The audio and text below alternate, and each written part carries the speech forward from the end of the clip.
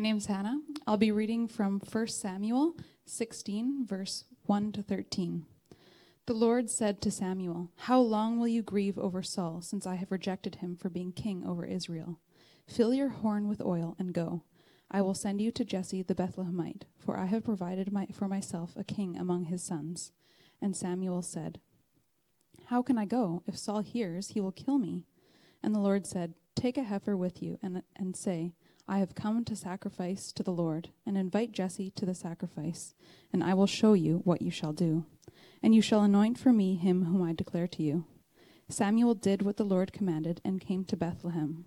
The elders of the city came to meet him, trembling, and said, "Do you come peaceably?" And he said, "Peaceably, I have come to sacrifice to the Lord."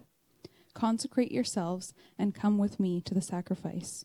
And he consecrated Jesse and his sons and invited them to the sacrifice.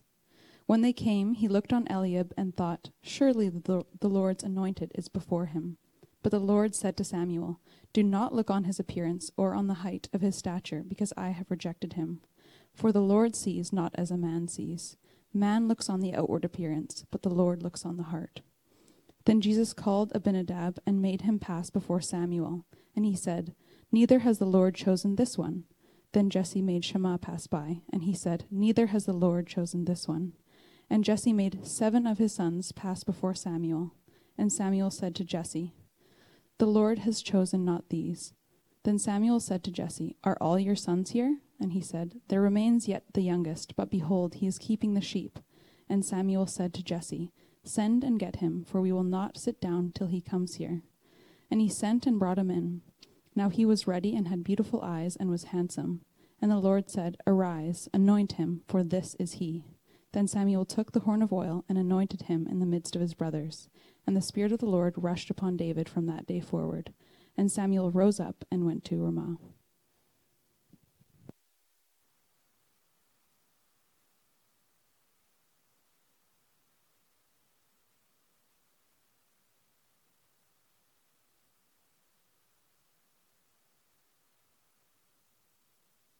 Hopefully, I'm not just going to bring this over just a bit because they can see it online then. There you go. Well, good morning, everybody.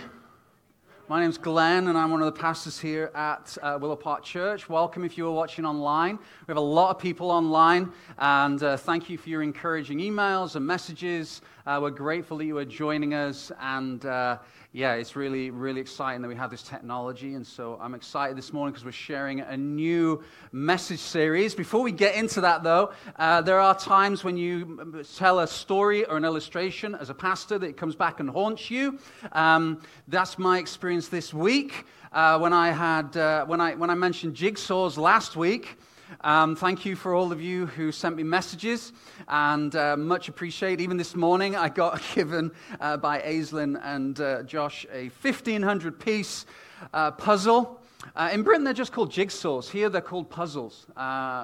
So somebody told me that as well. They sent me an email. So thank you for correcting me on that piece of theology. My favorite, though, this week, actually, David and Anne McLean bought me this for my birthday last week. Thanks for those of you who didn't remember.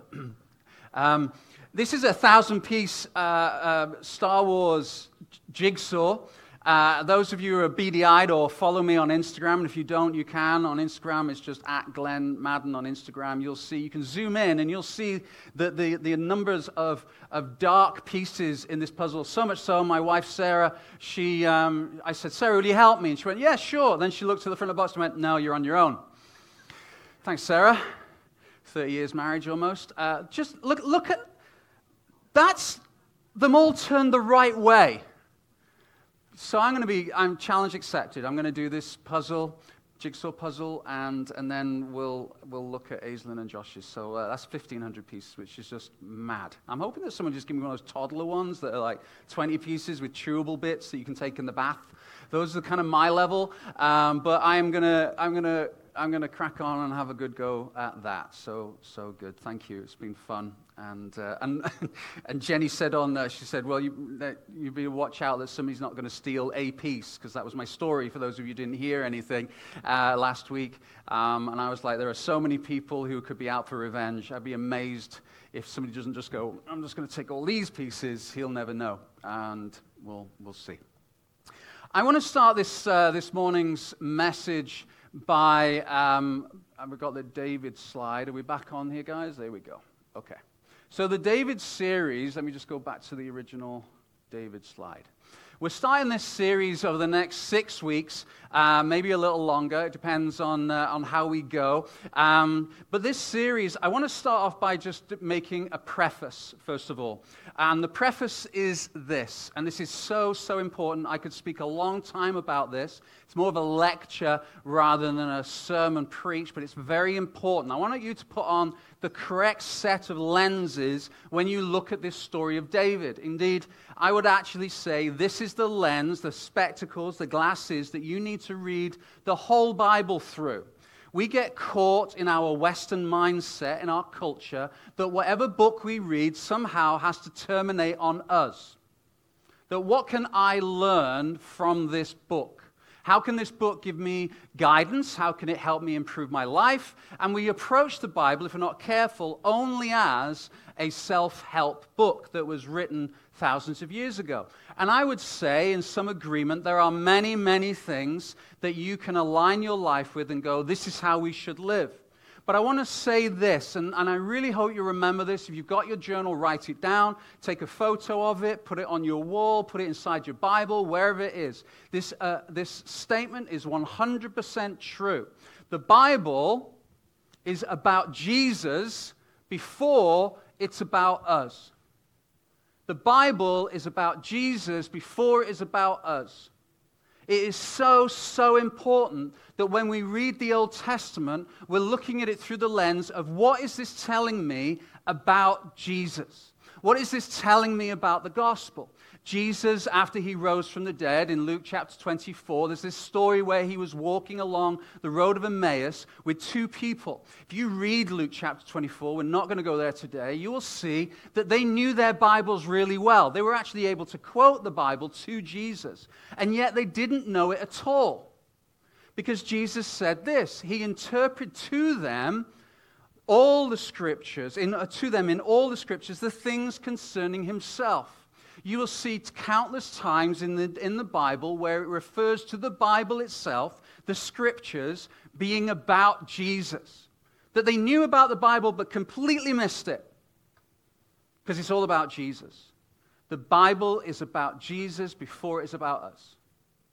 Just by a quick flyby, even if you look at something like the law in Leviticus and the codes that we're told, the different types of law, the dietary law, all these laws, you can go, okay, how is this telling me about Jesus? What it is this. It's saying this. Jesus is the sacrifice. Jesus is the priest. Jesus is the bread of life. Jesus is the lampstand. Jesus is the light of the world. Jesus is the temple. Jesus is the way of God, to God. Jesus' sacrifice opens the way to God. Jesus is the sacrifice to end all sacrifices. The ceremony is all about Jesus, and the law, therefore, is all about Jesus. That's just one section of the Bible. And the reason I'm starting at this point is I don't want us to approach the story of David in our Sunday school flannel graph kind of way. How many of you remember them? Remember the flannel graphs? How many of you got no idea what I'm talking about? Okay, all the millennials and the Gen Zs likely. You Google flannel graph, not right now, please. If you put David flannel graph, what you're likely to see is pictures of Goliath and David stuck on a felt board, and some of them start wilting and peeling off, like, oh, there's Moses, he's had enough, he's kind of peeling off the fire. We've got this image of David and Goliath and these amazing stories. And friends, trust me, you will find life help in these stories. But this story is primarily teaching us about Jesus, who Jesus is, what he has done, who he is today, what it's got to do with us in Kelowna in 2022. It's all about Jesus. It will reveal the deepest, darkest parts of our lives to ourselves as well. you will find there's elements of David's life that really do belong in an adult comic book. He was the warrior king. He was hated. He was a manipulator. He was angry. He was lustful. He was an adulterer. He was all these things.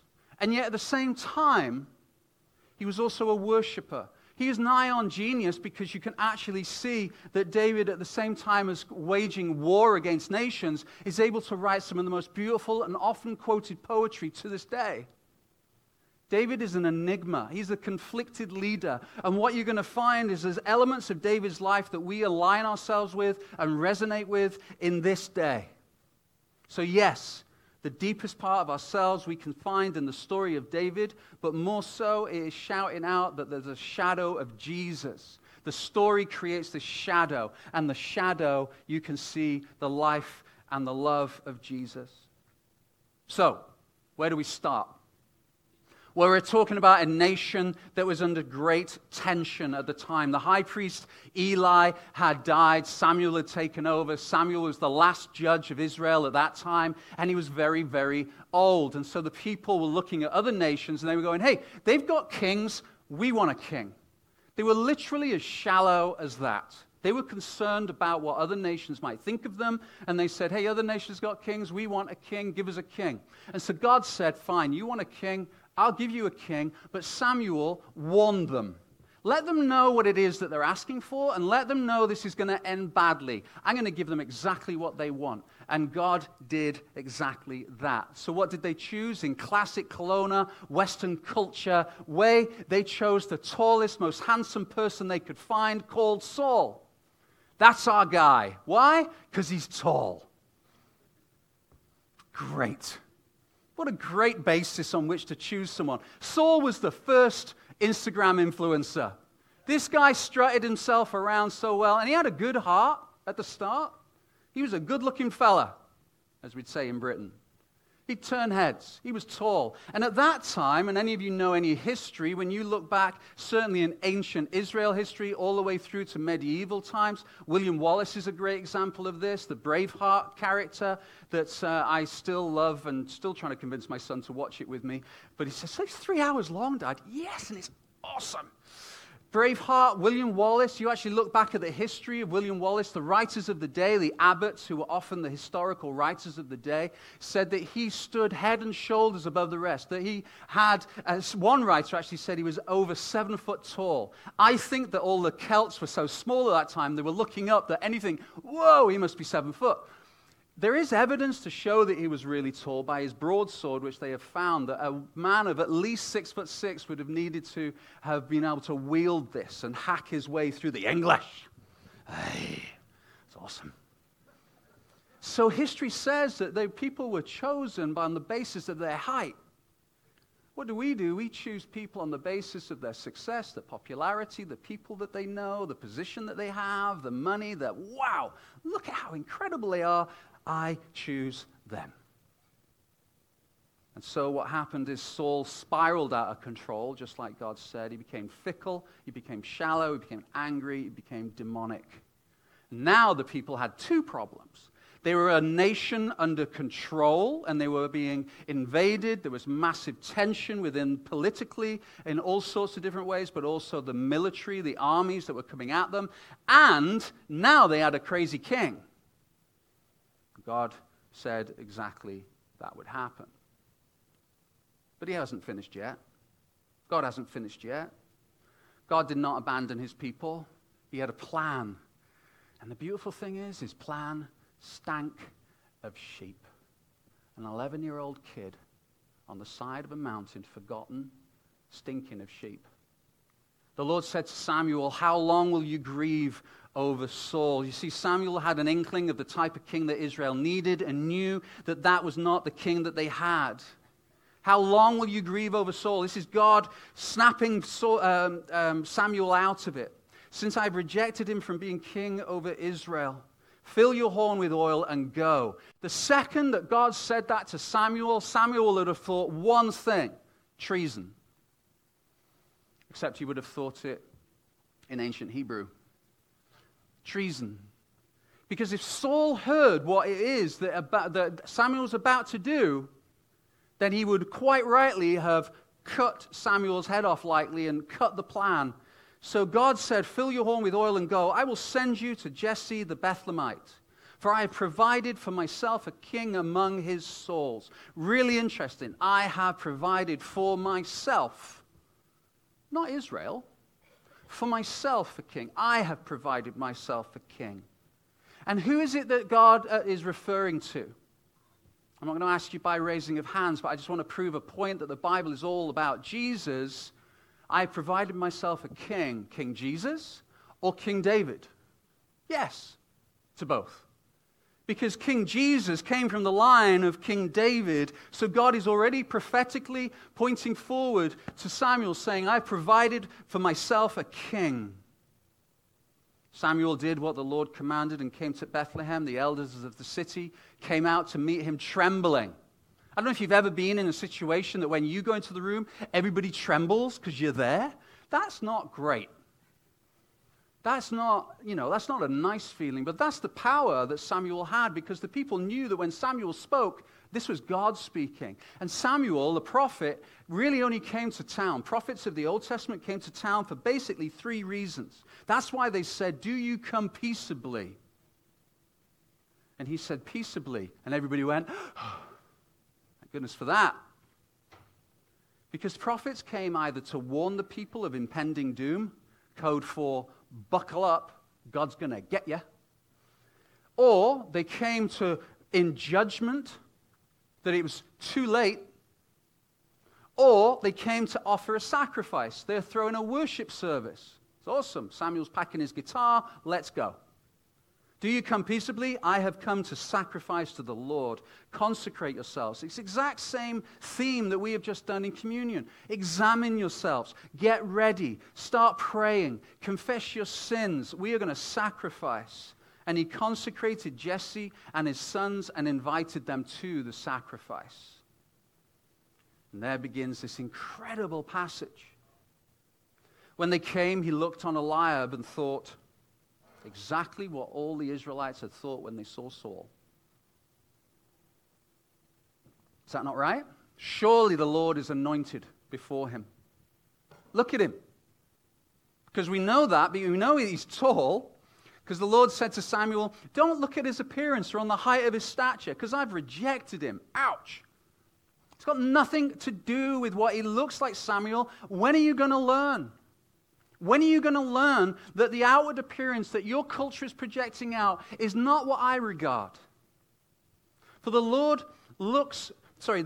sees not as man sees. Man looks on the outward appearance, but the Lord looks on the heart. Can we just be really honest with ourselves just for a second? Let's consecrate ourselves. Let's examine ourselves. Is this not what we tell our children and in our culture all the time? Hey, you know what? The outward appearance, it's not that important. It's all about who you are in your heart. Right? We say that all the time.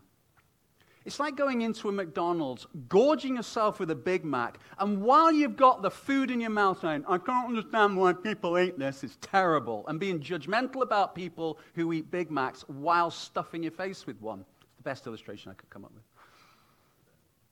The hypocrisy is huge in our culture. We say, oh, it's all about what's in the inside, while disregarding what's on the inside and looking at what's on the outside only. If Samuel the prophet is guilty of this in that time, having experienced the horror of where that gets you, how much more in our culture do we find ourselves looking at the visual and making judgments by what they drive, by the house that they have, the looks that they have, the abs that they might have, the lifestyle they might have, what the experiences they might have, whatever it is, and go, I want to be like them.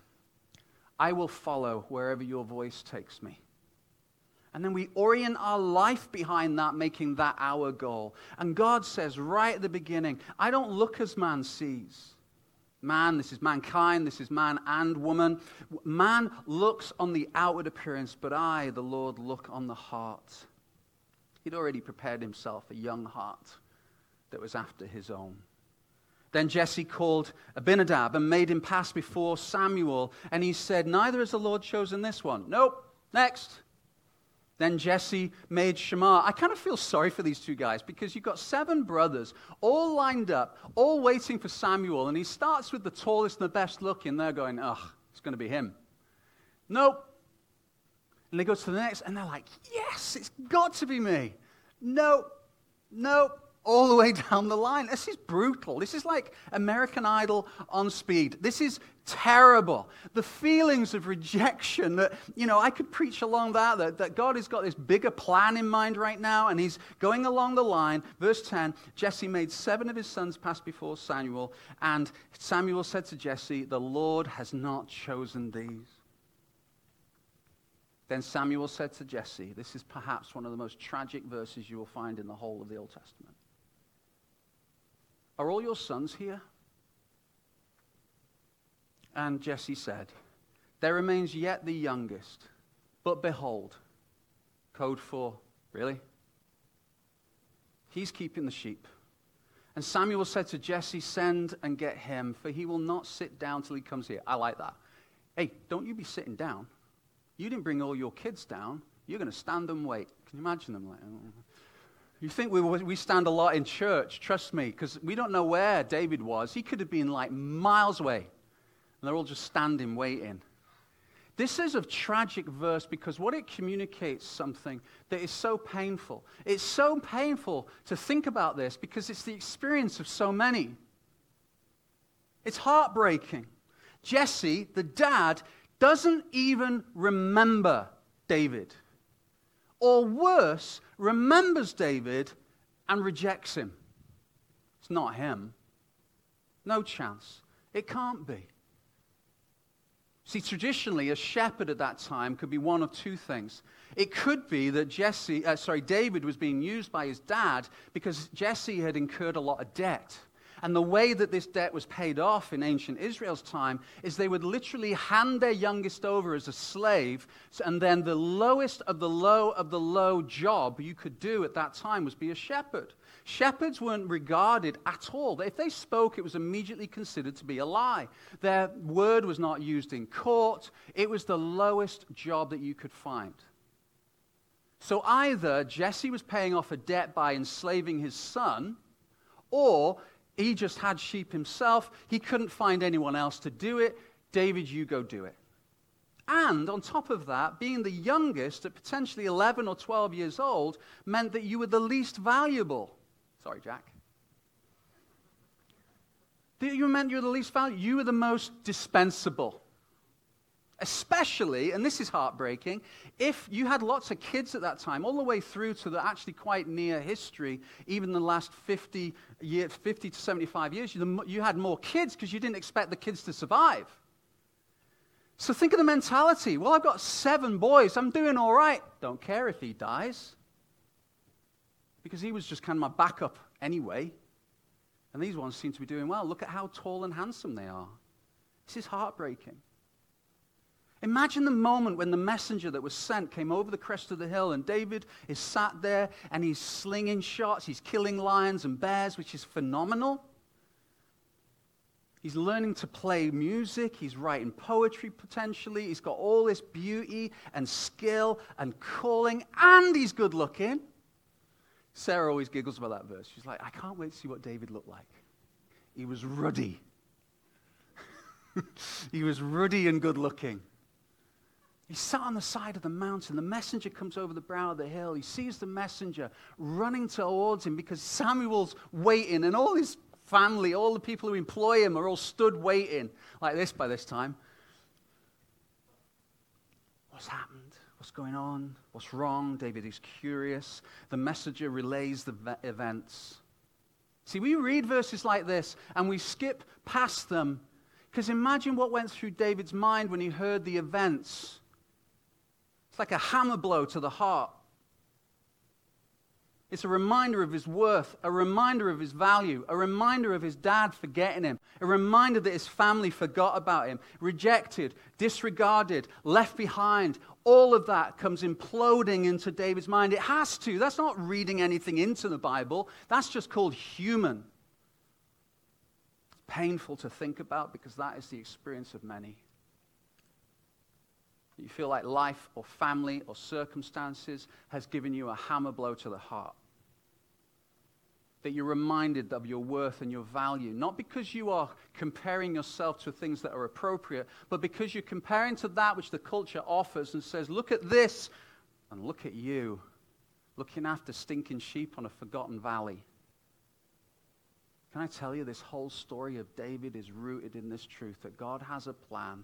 I was so excited. I didn't actually know, Zoe and Erica, that we were going to sing Reckless Love. That whole song is the story of David. That David was pursued by God. That God has a plan.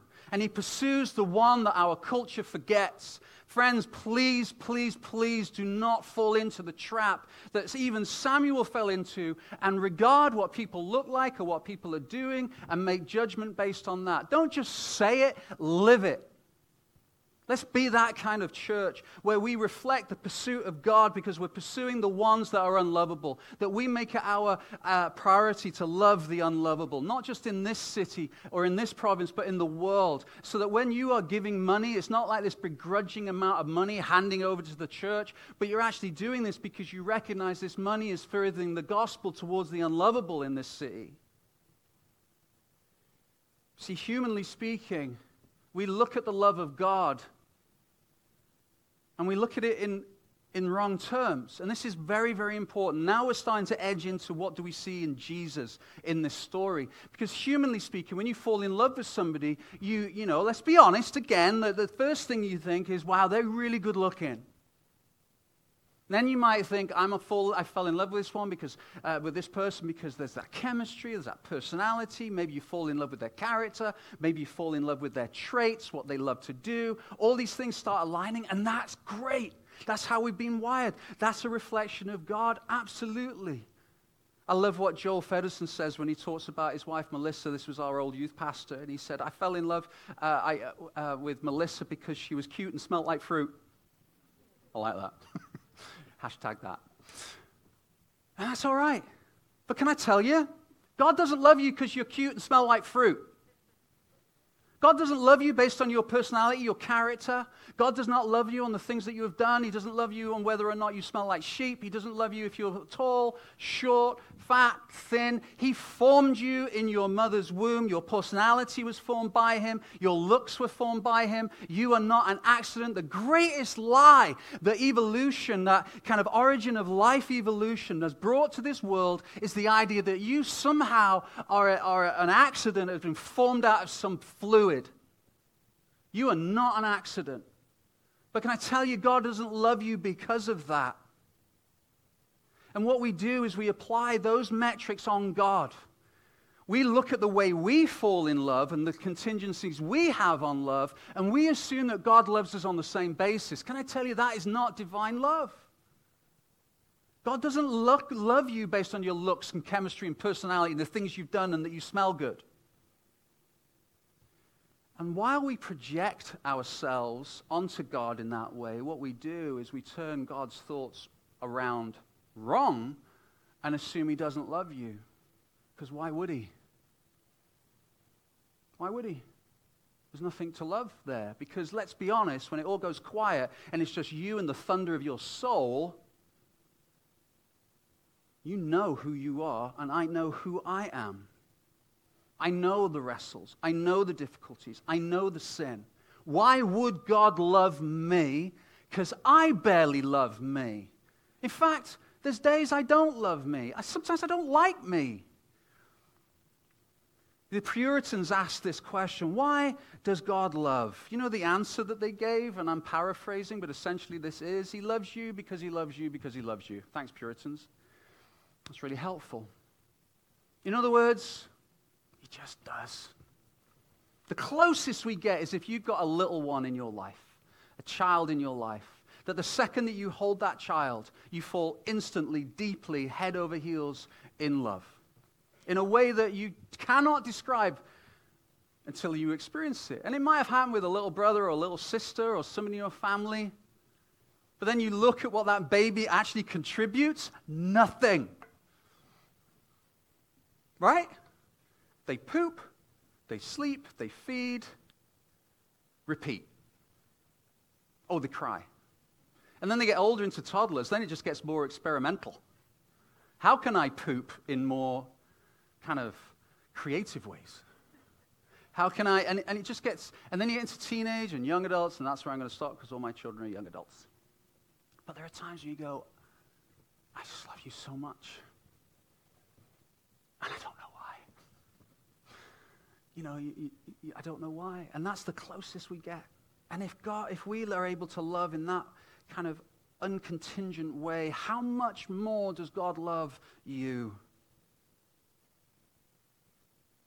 And as our soul thunders inside and we're reminded of who we're at, it plays out exactly what it says in Romans, and I can't take you there today because we haven't got time, is that there is nothing in you worthy of that love.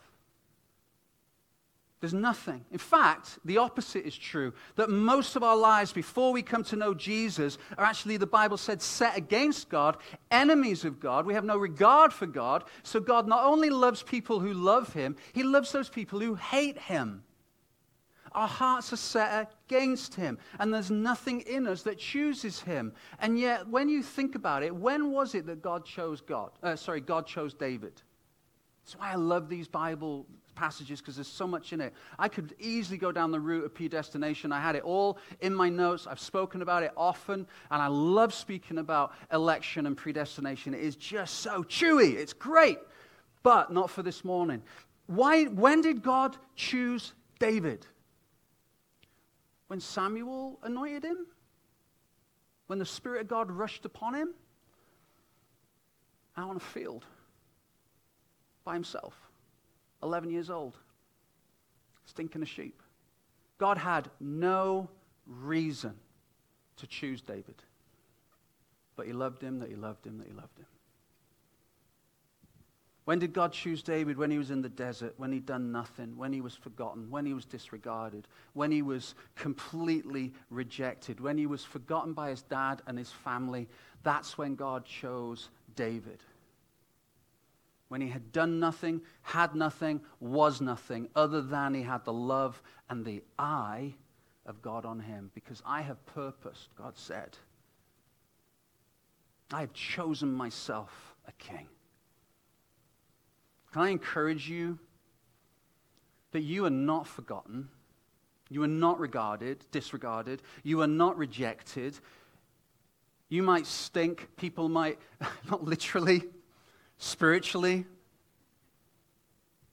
maybe literally. But this is God's MO. This is God's modus operandi. This is how God works. For one will scarcely die for a righteous person, though perhaps for a good person one would dare even to die. But God shows his love for us, and that while we were still sinners, Christ died for us. You will never clean yourself up good enough to be accepted by God. You see, this acceptance that comes through Jesus comes through Jesus, not your works, not the good things that you do, not the way you look, not whether you're head and shoulders above everybody else. None of that is counted by God. It's the heart that God looks like, and, surprise, God is the one who changes your heart towards him.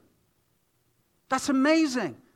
So you don't even have to kind of like, okay, I've got to really try and love God. There just comes a day, and every one of you who calls Jesus your Lord and you're a Christian can probably remember the day where there was one day you didn't think about God and the next day you did. Why? Because you were sat on the valley just like David, and God went, now, I choose him. I choose her. And you might not have even gone, what's going on? I've never thought this way before. And you might be years away from actually coming to the point where you recognize Jesus as your Lord and you become into that relationship and you have that conversion. But for those years, you think something that you didn't think before. Where does that come from? Now, whether you're Calvinist or Arminian, and oh boy, there's a lot to unpack there, but two very opposing theologies, both will say this: it is God that initiates faith in you. Calvinists believe you can't resist it. Arminians believe you can resist it. More kind of, if you want to put it in denominational terms, that would be a very Pentecostal type of viewpoint, not just Pentecostal, going back to Wesleyan, and this viewpoint is more Reformed, going back to Martin Luther. But both agree on this: it is God that initiates faith within you. So one day you didn't believe, the next day suddenly there's this Spirit of God that tugs at your heart, because it says the gospel is the power of God unto salvation, not your power, not your decision, not your will. You didn't suddenly go, tomorrow I'm going to start thinking about God. But something happens. Now, whether you were in this camp, non-resistance, you cannot, there's nothing you can do about it, just hold on, baby, because it's going to happen.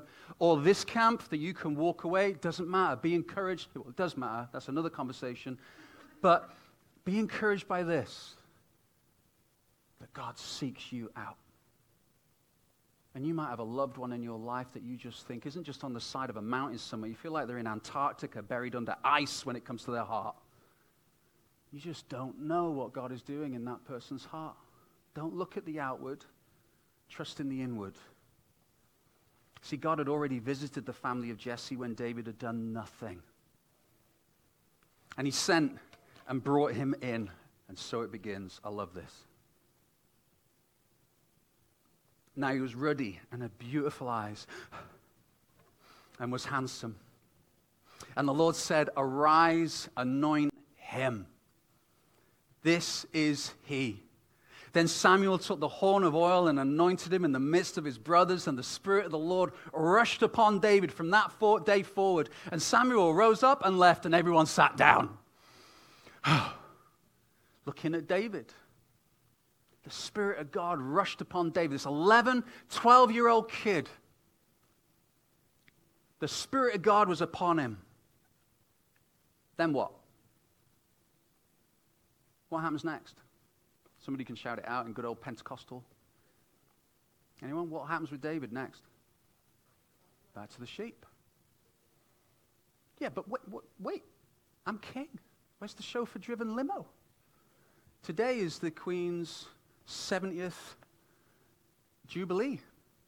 I don't know, what is that? Is that platinum now? Are we up to platinum? Like, okay, Queen Elizabeth, 70 years ago, you were anointed, because they do anoint, they crown, you are now queen. There's a bunch of sheep over there you probably want to sort out, because you left them by yourselves. David goes back to the sheep. I really prayed about this next section. I'm sorry if I'm going to go along today, but this is just too good. And this is a word of the Lord for some of you, if not most of you in this room. Can I tell you this? That you may have received a profound promise in your life at some point.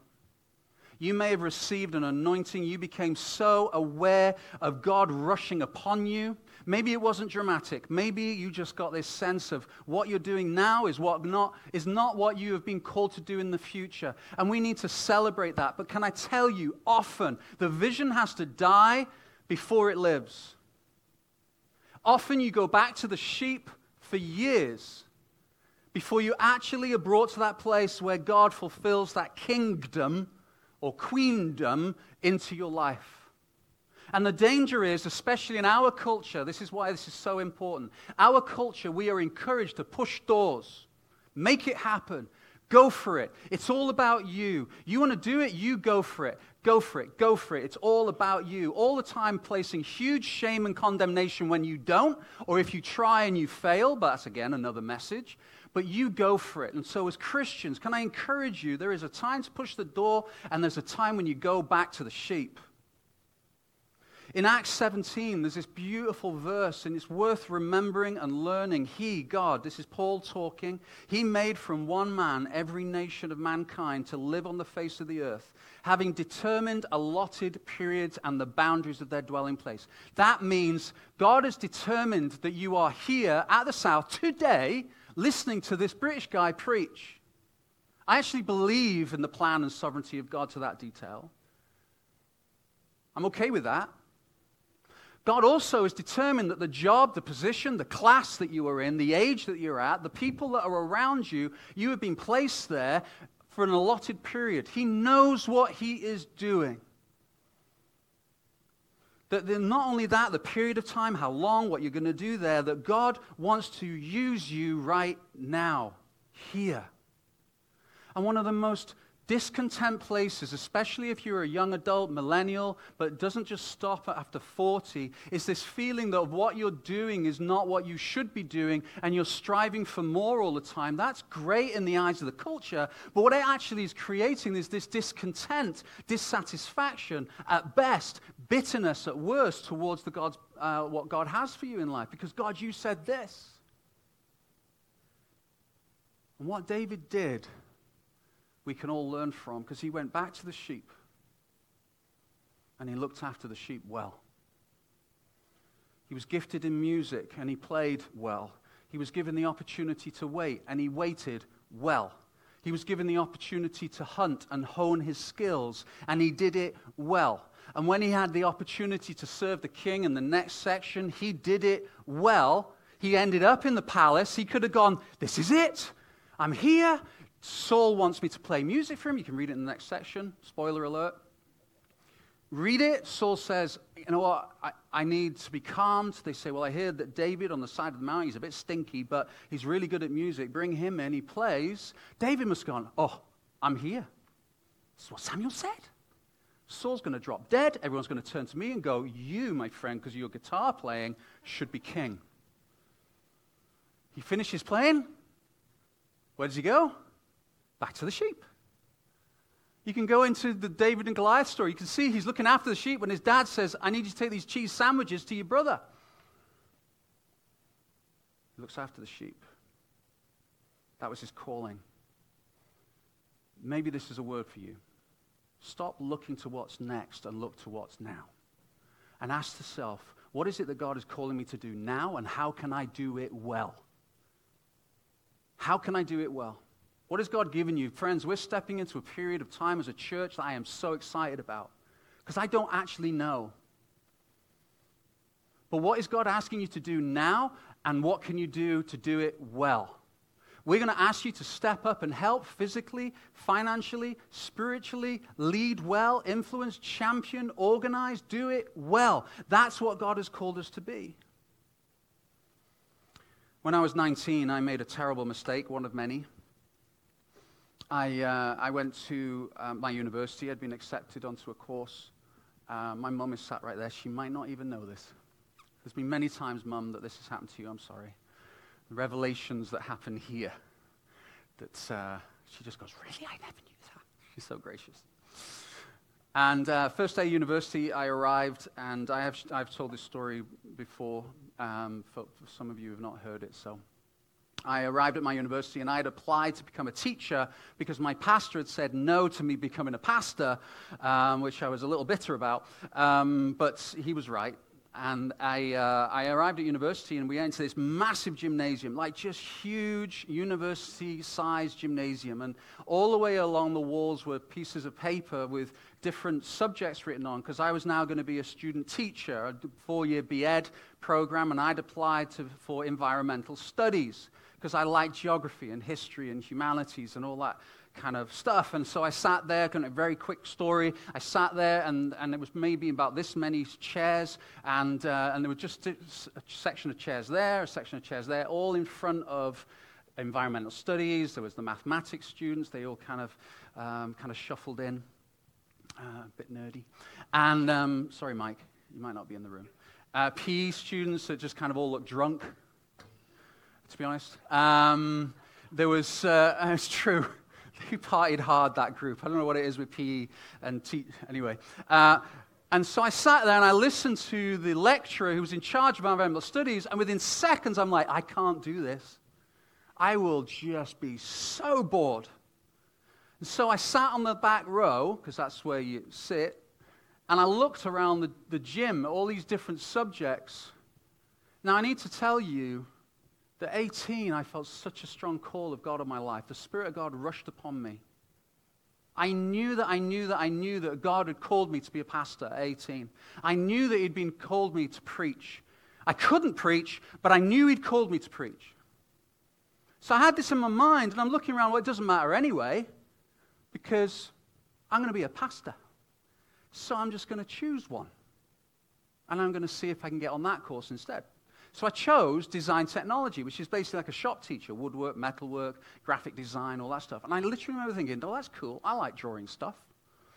So I left my seat and I went back. Now, please bear in mind, I'd applied for this university course and been accepted because my A-levels. You don't just get to change your course. But I thought I'd give it a go, because what have I got to lose? I'm going to be a pastor anyway. I don't care. Sat at the back, design technology. Long story short, we stood up and we were lining up, and he was checking names off lists. I knew my name wasn't on the list, and I'm kind of going full-on Kenneth Copeland, prosperity gospel. God, in the name of Jesus, just make my name appear. I don't believe in that, but in that moment, I'm like, I'll try anything. I want to get on this design technology course. And I got to the front, and Dr. Gwyn Pritchard didn't even look up. He went, name. I went, Madden. He looked down the list, and he went, your name's not on the list. I'm like, oh, God. I went, yeah, I know. We had a conversation. He asked me about my art experience. I said, well, I'd done a lot of graffitiing. True story. I did youth clubs and stuff. I love graffiti art and design. Mum remembers me drawing all that stuff. And I went, I've not done A-levels. I've not done O-levels. I just like art. And he looked at me for the longest time. He went, yeah, okay. And got me on the course. I had the best 4 years. I loved it. I loved it. At 19, the same age, I became an associate along with Sarah at a church plant that my pastor from the main church had planted there, and we started there. At 25, we started pastoring. This is after I qualified to be a teacher, pastoring a depleted church, replanted it. At 30, we moved to Canada and started working at Pacific Academy and pastoring a young adult group. Can I tell you, every step of the way, I was like, God, when am I going to start pastoring? And all the time, God was like, you are pastoring. Because at 19, I was traveling around Eastern Europe preaching. That's where God maybe was honing some of what you're experiencing today. I don't know. Maybe that's God's plan. The reason I'm saying that is that you look at stages of your life and you just hold on until that stage appears. You are missing out on the calling of God. Be a pastor now. Preach the gospel now. I don't care if you're 11 or 12. Do it.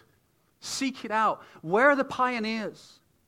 Where are the people who are going, I'm going to seek out Glenn, I'm going to seek out Pastor Phil, I'm going to ask them advice because I feel the call of God on my life. Wait well. So let me summarize. David was a servant who became a king.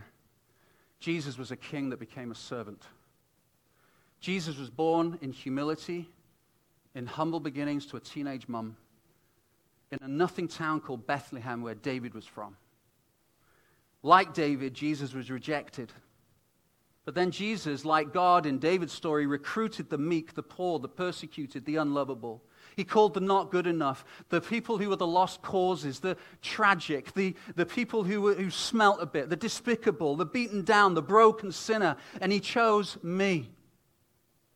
He picked the fringe. He picked the outer circle. He picked the pimps, the politicians, the upper class. Can I tell you that you look at the upper class in our culture and you think they have everything? Actually, they have nothing in the eyes of God. If you're only judging by what they have. But God, Jesus actually went up after the aristocrats, the lepers, the blind, the outcasts, the worthless. He went after the Davids. He went after those and reminded them, actually, you don't have to fight towards the throne. You don't have to fight towards something in life. Let me tell you, the throne came to us. He chose the strange, the broken, the hurt to represent his kingdom. And he chose many of you. Jesus gave himself. He took our place. He paid the price that I needed to pay, that you need to pay for the sins that we willingly commit. He was rejected for the rejected. He was beaten, naked, shame-filled, placed on the cross, and died the most horrendous death. And he took that cosmic shame. Just think about this.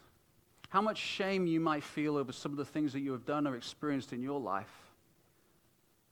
And the weight that that feels placed upon Jesus, multiplied by all those who make a decision to follow him. In that moment, that is what he felt on that cross. He died an ugly and horrific death because our sin and our shame is ugly and horrific. But he'd not finished. He slammed death in the face and he rose again 3 days later, thereby giving us this freedom that he found from death, he then placed in us.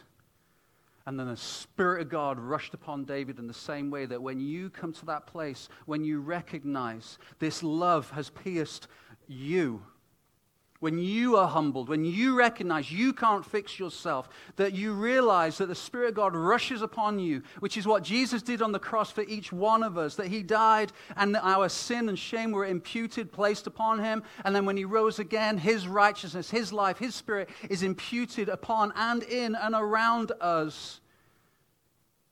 That when that happens to you, you're no longer tethered in the way that the culture would seek to tie you down. By your results, by your looks, by your popularity, by the people you know, by the products that you push. That no longer needing to self-validate or prove yourself, that your good results are a bonus in life, not an indicator of how successful you are in life. Your success is not a determining factor anymore because you are loved, you are pursued, you are cared for by Jesus. You become fearless and unstoppable in a way, because what can you do to somebody whose old has died and new has come and you are loved by the divine? What do you do to that person because they've got nothing to lose? Because Paul said, you can take my life away, and I will, he said, for me to live is Christ and to die is gain. What do you do to someone like that? See, now your effort is not to gain ground, but it's become more like him and to know him more deeply so that you can go into this world and show the world the same love that you experienced. That you can be satisfied and content with where you are, and you can wait well and do well. You can raise your kids well. You can greet on a Sunday well. You can make coffee on a Sunday well. You can listen to your friend or neighbor well. You can meet in a gym well. You can set up a gym well. Just as you would in a 2,000-strong auditorium, God can move through us. And that's why the story of David screams and shouts, Jesus, because it's our story. And so I'm going to come to an end, and I'm going to pray for you. We're not going to finish with a song. Is that okay, guys? This isn't a point of, this is a point of, I cannot believe that he saw me on the side of a mountain and loves me. And so I'm going to pray for you. And I want to ask that the Lord would speak to you, encourage you, and in a way that I've not been able to over the last little while. But I'm praying that I don't know how long I've preached for, I'm sure it's long. Long. But maybe this will be a turning point for you.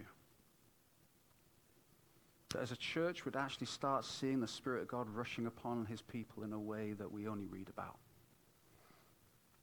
Let's pray together.